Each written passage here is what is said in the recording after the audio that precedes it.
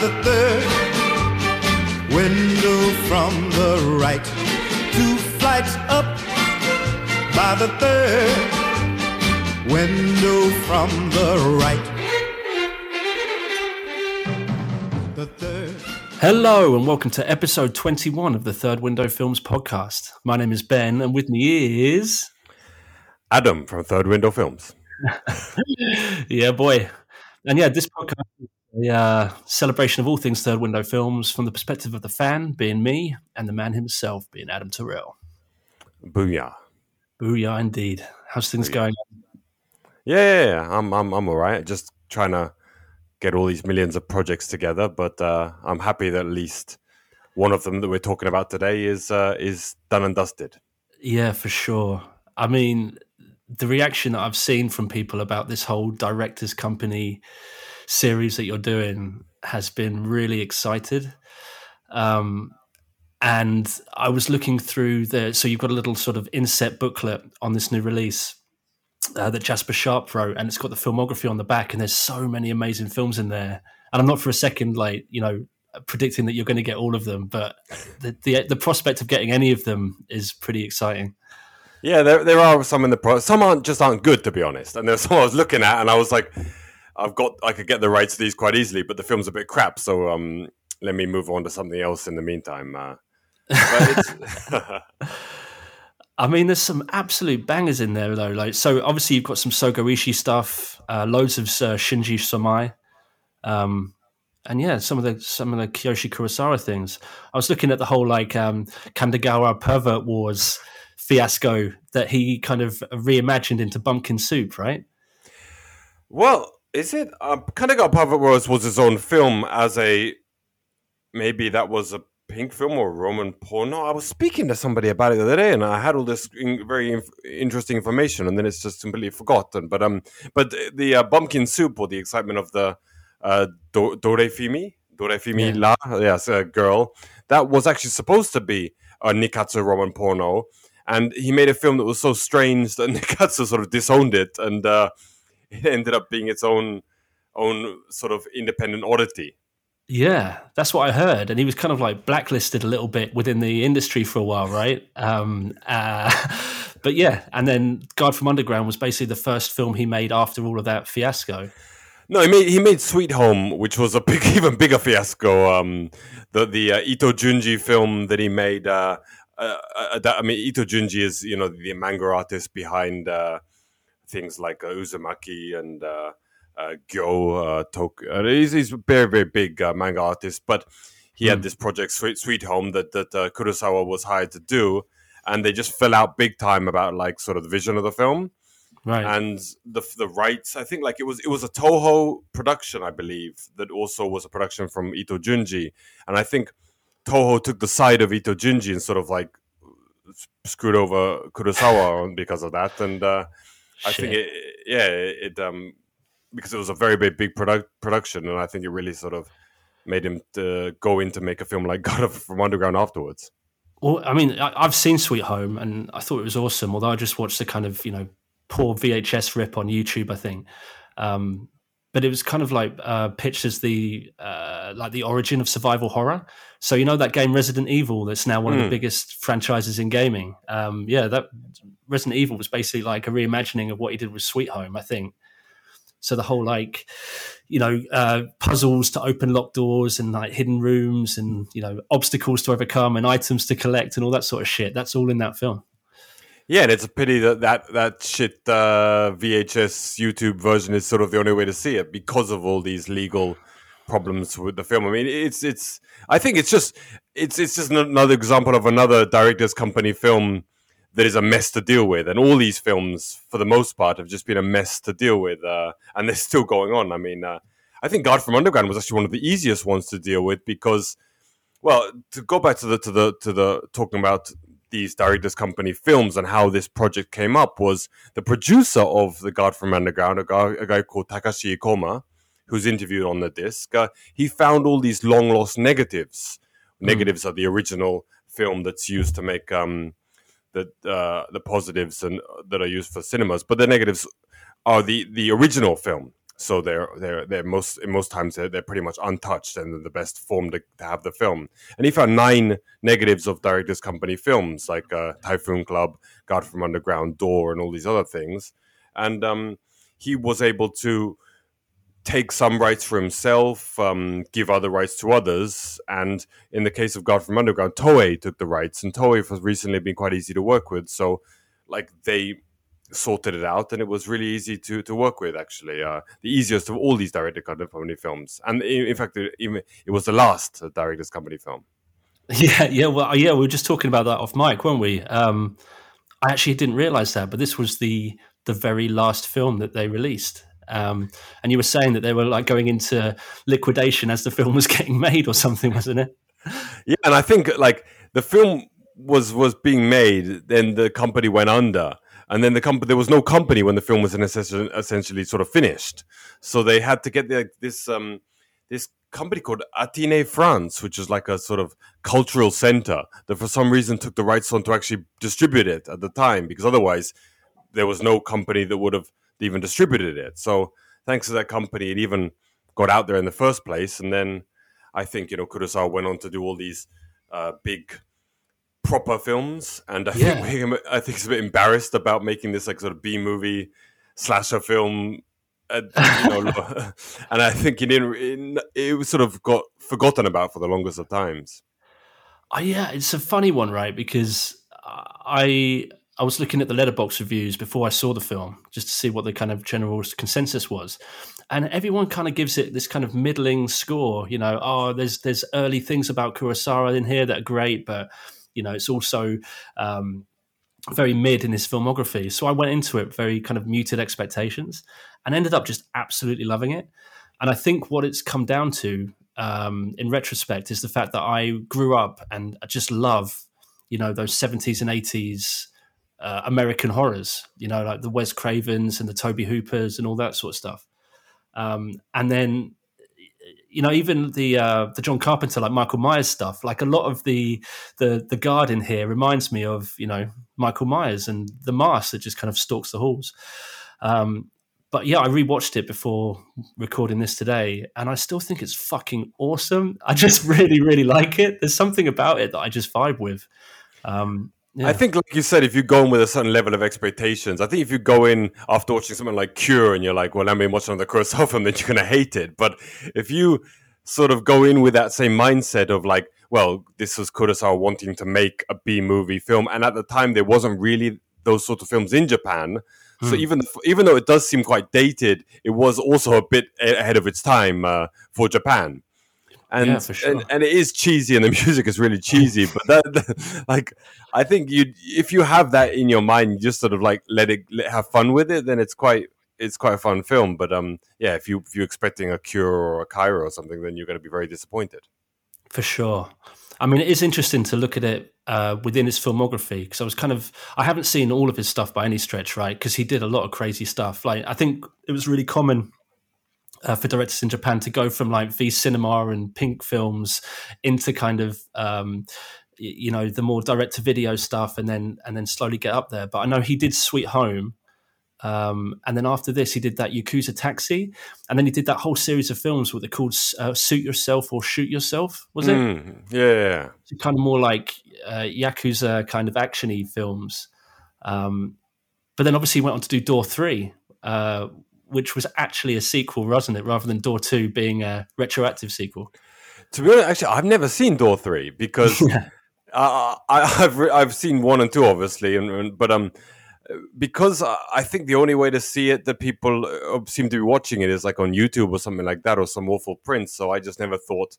I thought I'll wait till there's like a proper way to see it, or see it in the cinema in Japan or something.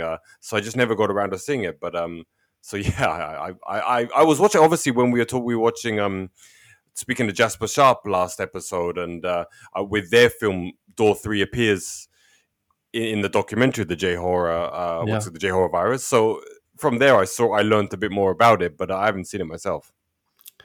I mean, it's really wild, man. It's like a vampire film technically, but yeah, it's pretty cool. But then, so if he made The Guard from Underground in 92, and Cure came out in 97, I want to say. And then from there, he obviously did like Serpent's Path and Eyes of the Spider, which he released on DVD back in the day. And obviously from there, he became, one of the, if not the greatest modern directors out of Japan, which is just astonishing. Of course, yeah. I mean, doing things, especially things like Tokyo Sonata, which won in Cannes, and that really put him on a new level. Instead of just a horror director, he became this sort of like art house director. And now the films he's doing recently, especially making films in France and Russia and all that, are like very art house and fancy. But that's why when this film was discovered, as it was these negatives were discovered in 2021 by this guy. And at the Tokyo Film Festival in 2022, they played a lot of these Directors Company films. They did a sort of mini retrospective of the Directors Company. And they had Kurosawa do a talk about God from Underground, which is on the Blu-ray, actually. Yeah.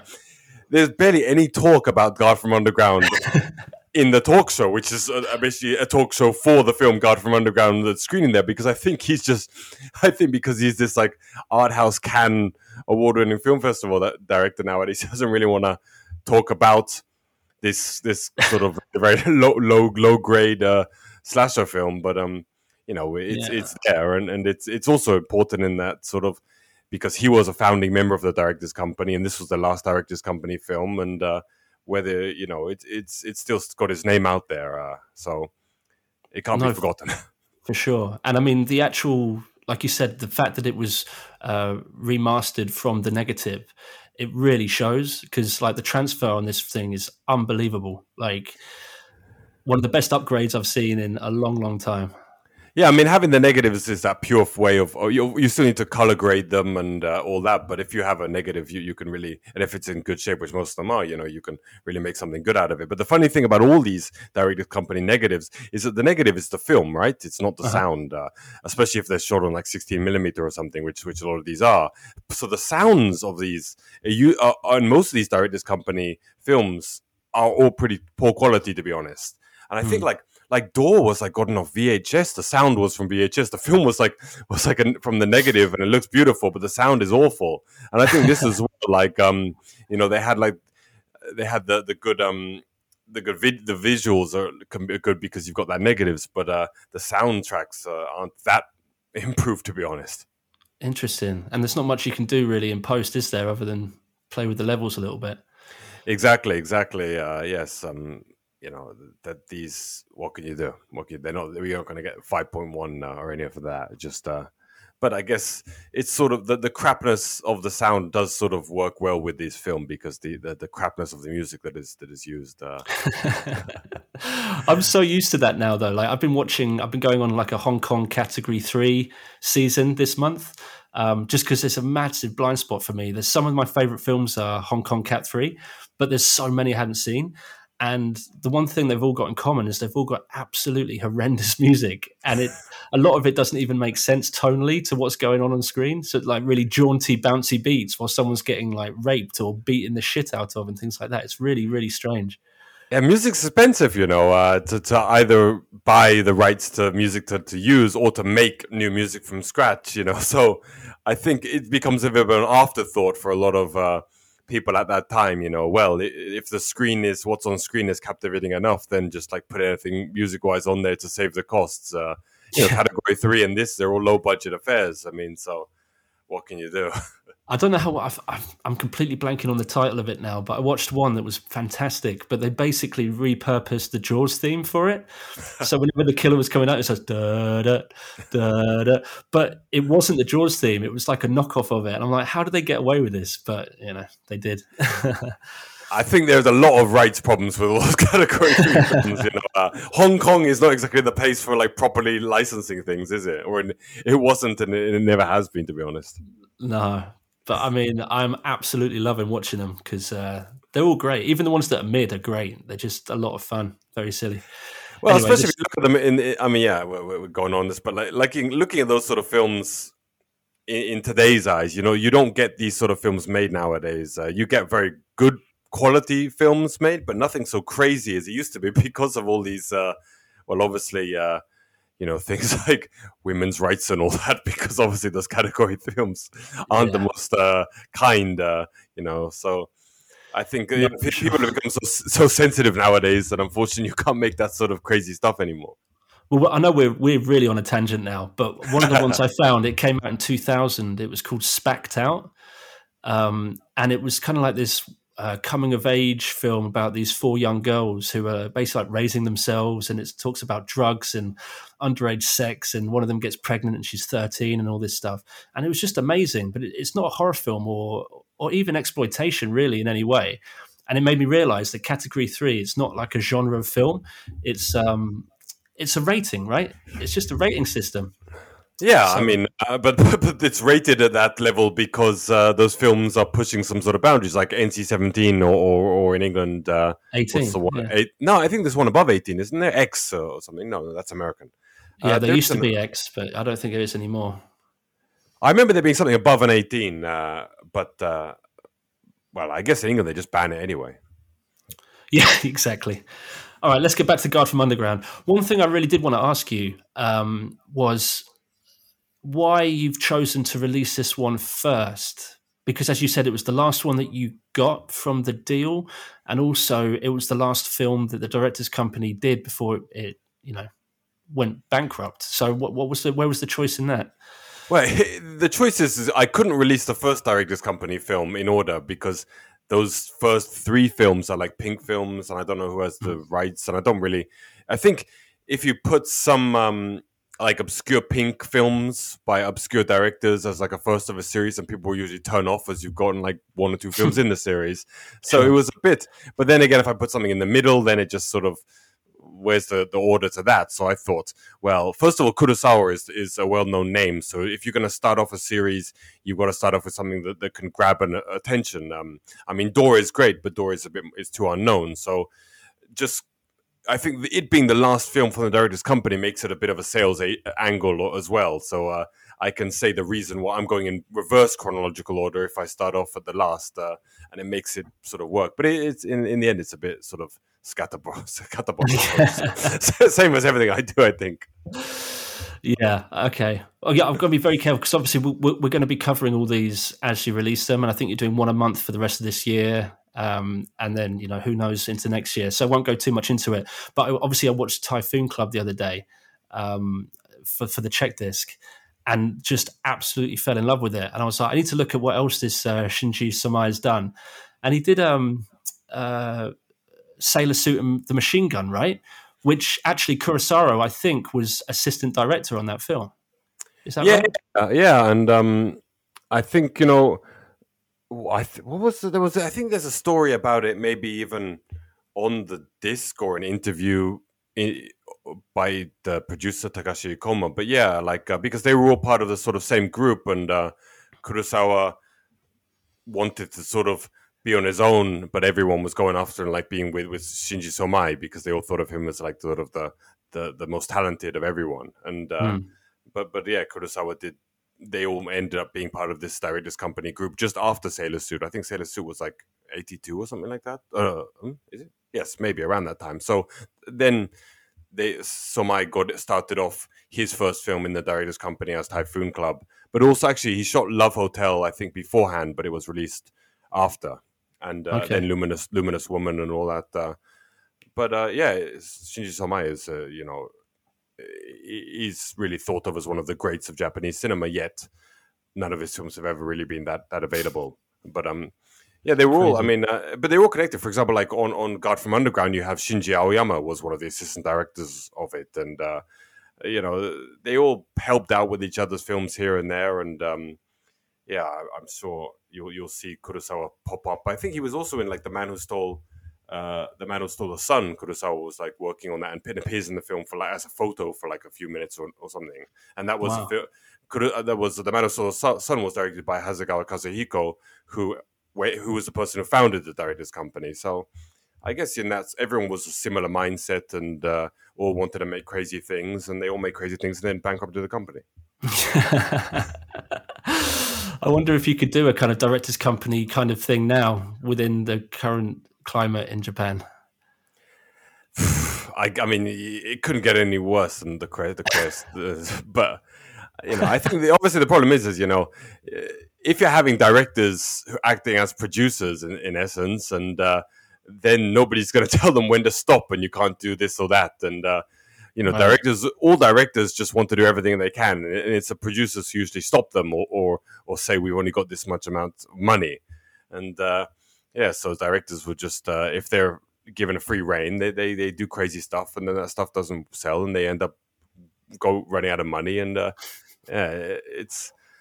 But then again, Ishisogo has been like that ever since. Like he always goes Sure. over budget on his films, and I don't even know how he continues to make films, but he still seems to do it somehow. I think because he's such a legend that there are occasionally these producers who are just like, oh, I'll do anything to work with you, to support you.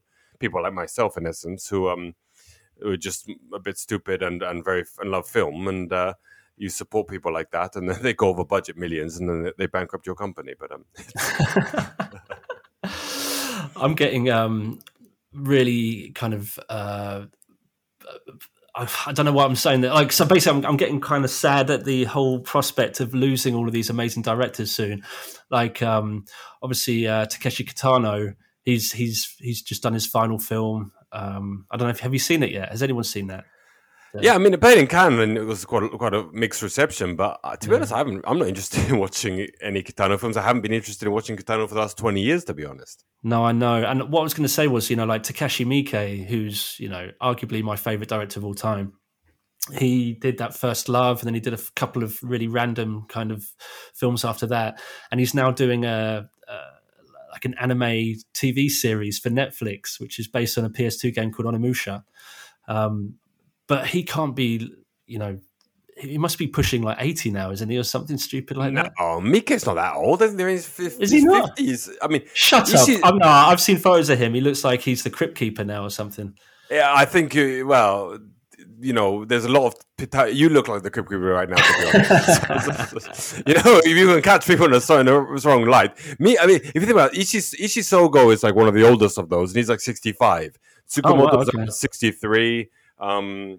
So I mean, Kitano is obviously slightly older, but then of them, I think Miike is probably in his like maybe late 50s, maybe 60, but he's younger than Tsukamoto and Ishizogo and all that. And Ishizogo and Tsukamoto are just like mid 60s. Wow. I completely apologize then to Takashi Miike. I know he's made a lot of films, but he only started in the 90s, for goodness sake. I mean, I guess that's what it does to you. That sort of output ages you then, I guess, because, he's looking a bit rough. But I hear his new film, actually, Lumberjack, is supposed to be quite good. And Key has got like a really big role in it. I think it premieres in Sitges next month, but I'm looking forward to it, to be honest. I can't wait. And one thing I was going to say was, with the Hong Kong films, they're all under 90 minutes, like all of them. And it's kind of amazingly refreshing that, because Japan is very much the opposite, and they're normally north of 2 hours. But one thing I love about this film is it's like a tight 97 minutes, I think, or something like that. So it feels like it comes across a quite clip. It could have been under 90, to be honest. I think it's without a problem. It should have been. Yeah. But I mean, it's quite a simple story, isn't it? It's not like it's got a load of world building to do. It's just this young girl starts a new job in this office building with Renasugi as her manager, which is absolutely fucking awesome. We could do a whole podcast series on Renasugi, I reckon. For sure. I think I've released a bunch of, isn't he? And he's in Door as well. Although he's in Door 2, the pink one, isn't he? Yes. Yeah. Well, he made his start in pink films, didn't he? Yeah. Basically. They all did all those. But yeah, and then it's hard to because I don't want to spoil the film. Obviously, we're releasing this on the day of you're releasing the Blu-ray, I believe. So I don't want to talk too much about anything that goes on. But yeah, it's a sumo wrestling or ex-sumo wrestling bodyguard or security guard who just goes on this mad killing spree in the office. And yeah, I think one of the things I found interesting about at all. Hey? Sorry, I was saying he doesn't look like a sumo wrestler at all. No, not even a little bit. Tom Mess was saying in his audio commentary that the literal title translation for the film is The Security Guard from Hell. And the Guard from Underground is kind of like a cool translation, because half the film is spent, he's like in the basement, isn't he, or like in the boiler room, so to speak, of the office. Yeah, but I do think that, I mean, I went with The God from Underground because that was what the English title was initially, but I think like The God from Hell would have been a lot cooler actually, and that would have translate better because yes, Jikoku no Keibin is yeah, the security guard from hell. So I don't know why. I think like anything, like I just went with it, and then like afterwards somebody said, "Why don't you call it The God from Hell?" And I said, "Well, yeah, too late now." Well, yeah, no, yeah. I was just curious because it's listed as The Guard from Underground almost everywhere else, like IMDb and Letterboxd and all that stuff. So it makes sense. But yeah, I don't know. I just got mad vibes of the early Halloween films, like Halloween 1 and 2, of just like him being this Michael Myers figure. But it's in an office block, which is kind of awesome. And I get that it's a satire on kind of office politics, right, in the 90s. I guess some of that was kind of lost on me because I guess it was quite specific to Japan. I don't know if you can speak more on that. Well, I guess, it's the whole sort of the end of the bubble era, when people just spending big money on artwork in this case. And but yeah, it's I don't think, of course you can overanalyze this and you can pull out all this, but I think just it's more just a film just to switch your mind off, to be honest. And watch the kills. And there are some pretty cool kills in it. There are some pretty lame ones as well, but oh man, I love the kills. I mean, yeah, again, mild spoilers, I guess, but yeah, the whole locker kill sequence was absolutely epic. The slow and like very meditated snapping of the arms and the legs was so hard to watch. I loved that. And I mean, I won't name the character, but someone gets electrocuted in a pretty awesome fashion, I thought. So yeah, it was all really cool. It's just kind of like this slow, savage, blunt force trauma kind of kills, which yeah, I loved it. And like you said, they weren't really making films like this in Japan, right? They were really common over in the US and the UK, but not in Japan. Yeah, and in that case, it does seem a little dated because those films that he's referencing to, and we're referencing it from the 70s and 80s. So this is from the early 90s, but it looks like it should be in the 70s or 80s, and maybe that means it looks a bit crap or it looks a bit dated at the time. But yeah, I guess in Japan there wasn't much of that, and the directors company were a company that brought a lot of these sort of out there films. Door is one example. This is another, and films that were new for Japan. Yeah, I think the thing that I love most about it, if I'm going to have to pick one, is the fact that I can see so much of Kurosawa's style that he became known for in this film. And it's the first film I've seen like that was pre kind of Cure, basically. And the way that he uses these corridors and like the shadows in the foreground and the background, I just thought it was just absolutely awesome. And like the fact that the lighting, for example, like there's some of the ways that he shoots the underground sections of the film in the basement, it almost looks like that boiler room nightmare thing from Freddy Krueger's, Nightmare on Elm Street stuff. And again, like the fact that it is a B movie, but that this director goes on to make some of the most, well, I mean, he was one of the main proponents of the J-horror boom, right? I just find that so fascinating. And also the way that, again, spending time with Sarah and Jasper during Fright Fest and all the J-horror virus stuff, they were saying like the main thing that makes a J-horror film, it's not just all Japanese horror, it's this kind of ghostly menace that actually doesn't want to cause any harm. They just exist.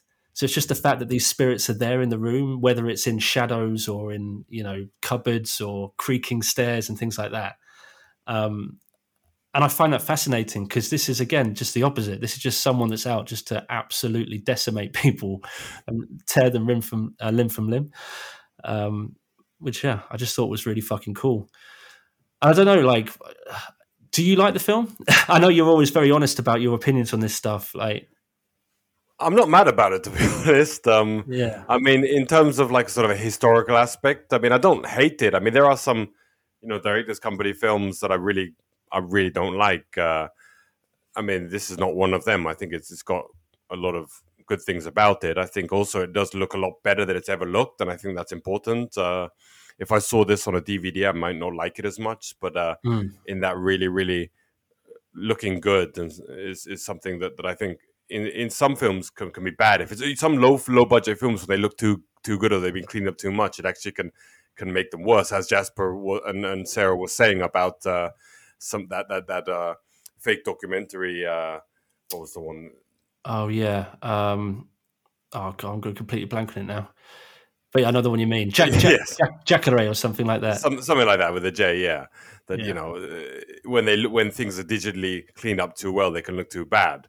But I think in this case, it really, really improves on it. And when I first saw it back on DVD, the Arts and Magic release from whenever that was, I wasn't that big of a fan of it. But when I rewatched it for this release, I liked it more than that. I don't think it's a fantastic film, but I don't think it's a bad film. So anyway, the next few releases go up in strength with Door and Typhoon Club. So it's the start of the end of the director's company. That's another thing that's interested me, that it was the kind of final thing in the director's company set is because apparently it didn't do great upon its first release, but it really found its audience on the home video circuit and it made all its money back then.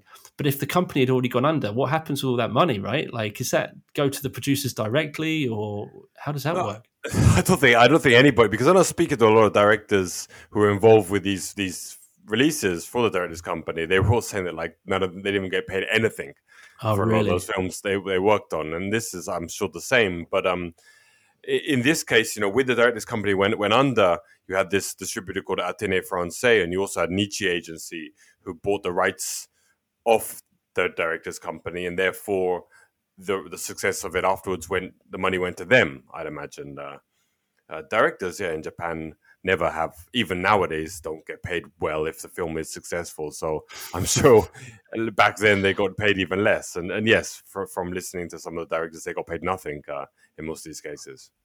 That's insane. I mean, because it makes you think, because I know that like one of the reasons everyone wanted to get into film back in the day and still to a degree now was for fame and money, right? But like these directors weren't really making anything, and actually it sounds like it was more of a nightmare to do anything within the industry. I wonder. I think that fame and money goes to people who want to be in front of the camera. But most people that I know, or most people you speak of that are from directors, they get on it because they have all these ideas and they want to do stuff. And in most cases, like if somebody gives them the money to make the film, that's just all they can ask for, and that's what they're happy for. I mean, even nowadays when you speak to directors, it's like more about them. I mean, some established directors will obviously just want the money to do a film if they're asked to. But even in those cases, like, they have all these ideas of things they want to make, like, and if you help them get those ideas into a film, then they're happy enough as is, whether they get paid a lot afterwards. So it's not always like that, to be honest. No, that's a good point. I just guess like a distribution channel is the hard thing, isn't it? Like, because you say so many things. Like even Sarah was saying she hopes it doesn't just get picked up by some streamer, this J horror virus, because she kind of wants it out there in the world on a physical release. But that's becoming more and more rare these days. I guess that's why it's so important with what you do. Yeah, and I guess that's why this packaging and making it part of a series is also big, I guess, in the minds of people. If it's just God from Underground, Kurosawa Kiyoshi's film that is not as good as like some of his other more established films as a solo release, I don't think people are going to be that interested in getting into it. But when it's part of this series of a company or a selection of works like that, I think it becomes, you want to find out about all of them. So yeah. I mean, like I said, the reaction's been insane from what I've seen. Like more than most of the previous ones you've done over the last few months. This seems to be like a big deal. Is it selling quite well already? Yeah, I think it's selling okay, but like anything, I even like Katsuhito Ishii, all that reaction is still like I'm still like minus 3,000 pounds on it. So it still takes a while to actually recoup all these his costs. But I guess the director's company series, you know, it all looked good together on a shelf, and I think people always want to be a part of that. And I mean, in these cases, actually, The God from Underground is probably the smallest because it was a film that has been released on DVD before. And coming up through the next things like Door and Typhoon Club, we're talking about films that have never been out there outside of Japan, and Door even never within Japan. So those are obviously a lot more holy grails in that respect. Amazing. Okay, well, so this one is coming out. So I guess we're releasing this on the 25th, are we? Which is that the official release date of the Blu-ray? Yes. I also just want to mention, I guess, like the bonus features on this. Of course, I mentioned the Tokyo Film Festival talk where Kurosawa spends the whole time not talking about this film. But like the person, what I really, the person who discovered, actually, this is one of the reasons why I put the God from Underground as the first release, because on the disc of God from Underground is an interview with Takashi Ikoma, the person who discovered all these films. Coincidentally, he was the producer of God from Underground, but when trying to contextualize how all these films got out there or are able to be put out there now with the new masters, is his work. I wanted to make that as the front and center. So the interview with him on this first release of the series will help sort of give a little background information about the director's company, and then I think there's less and less actually interviews in talking about the director's company once the series starts. So this is probably that's why. Yeah. Okay, no, that makes sense. So the next one that you've got coming up is the Door and Door 2, which is in October. Is that right? Yeah, on day before Halloween, October the 30th. But they'll be playing at Grimfest in Manchester on, I think, October the 6th, and then Mayhem Film Festival in Nottingham. That's, I think, October the 15th or so. So a couple cinema screenings before the Blu-ray's out there. Amazing. And then what, Typhoon Club, is that December or November? Do you know November the 25th, I believe. Oh, cool. Around a month before Christmas. And is that it for your roster for 2023? Yeah, because December is not really a good time to put out stuff, and I think I'll just wait till the end of January, which is Mad Cats will be the one after. Oh, of course. Yeah, no, I've still not seen that, but I followed the guy on Twitter. He seems really fun. Like, he seems like a cool bloke.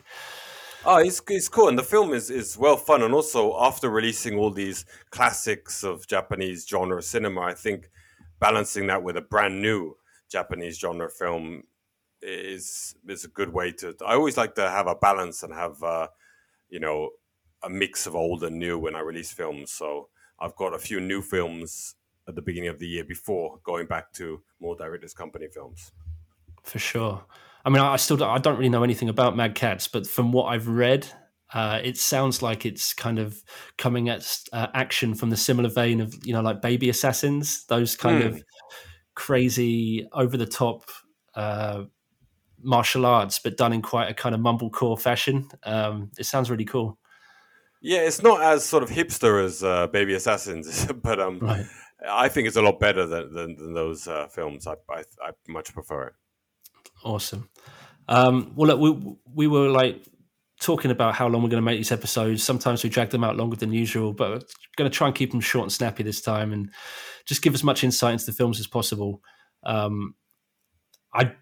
know people want me to ask you this, and I know you're probably going to hate it, but is there any other director's company films that you've got coming up? You don't have to name them if you don't want to, but do we have some more coming? I just said, after I released a few new films at the early part of the year, I'll have more director's company films after. So, yes, I do have some set for probably April, May, and June, or May, June, July. 3 more films that are confirmed, or 2 are confirmed, and 1 is nearly confirmed. So, yes, the series will continue, and the next ones are quite good ones as well. So, amazing. Okay. Well, yeah, I mean, I can't wait to see how this all gets picked up. How people, I mean, like I said, the responses have been great. I think the people that have seen it already on press discs or whatever, and because you haven't screened this one at any festivals, have you? You haven't bothered with this one. But actually, the ICA played it at. They played it for like a midnight screening or something like that, and like 10 people went. So it did get a play in, but and then I think today, well, not today or yesterday or on September the 24th, maybe the day before this goes out, it's playing at the Para Cinema, I think, in Derby, at the Quad Cinema in Derby. They have a film festival and it's playing there. Okay. But otherwise, yes, it's just mainly the video and the digital. I mean, I say this all the time. I mean, I feel so privileged to be able to see these films, at all. But seeing this on the big screen would be so epic. Like, because again, it looks amazing, and I think horror films in the cinema are the way you should see them because they're like so in your face. Anyway, are you still you're active on social media, or are you backing off a bit? Because obviously X is kind of going down the toilet at the moment. I'm not really sure what the hell's going on with it.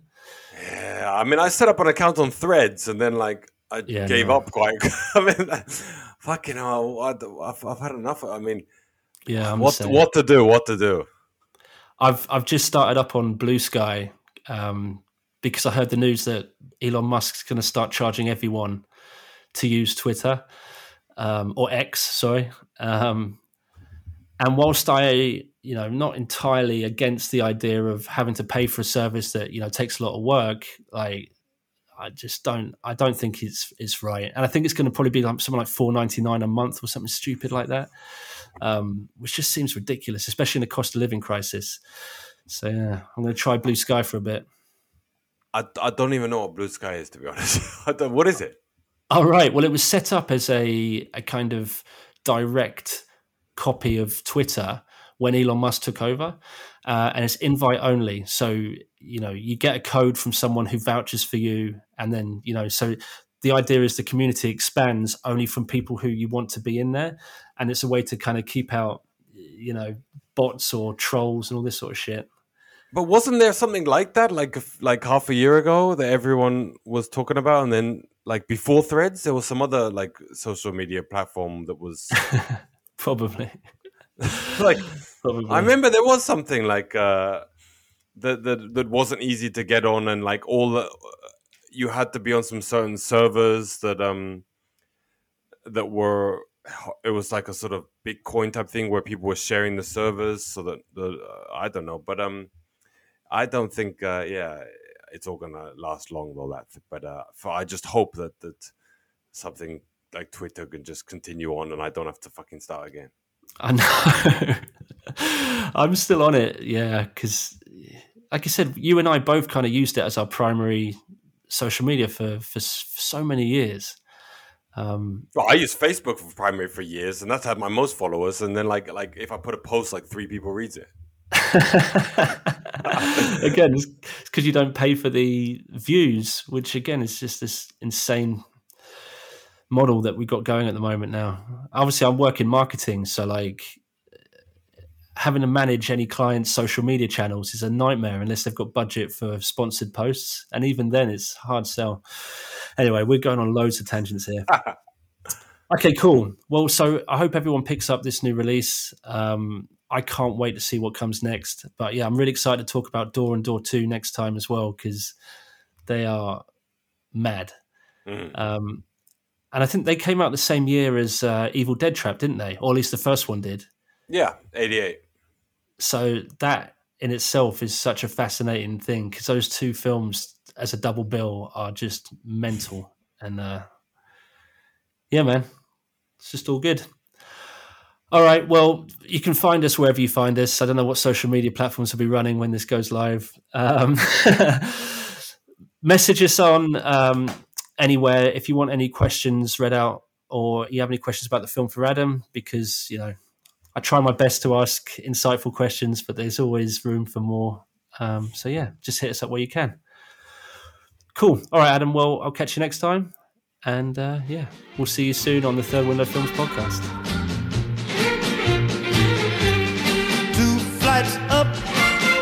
by the third window from the right.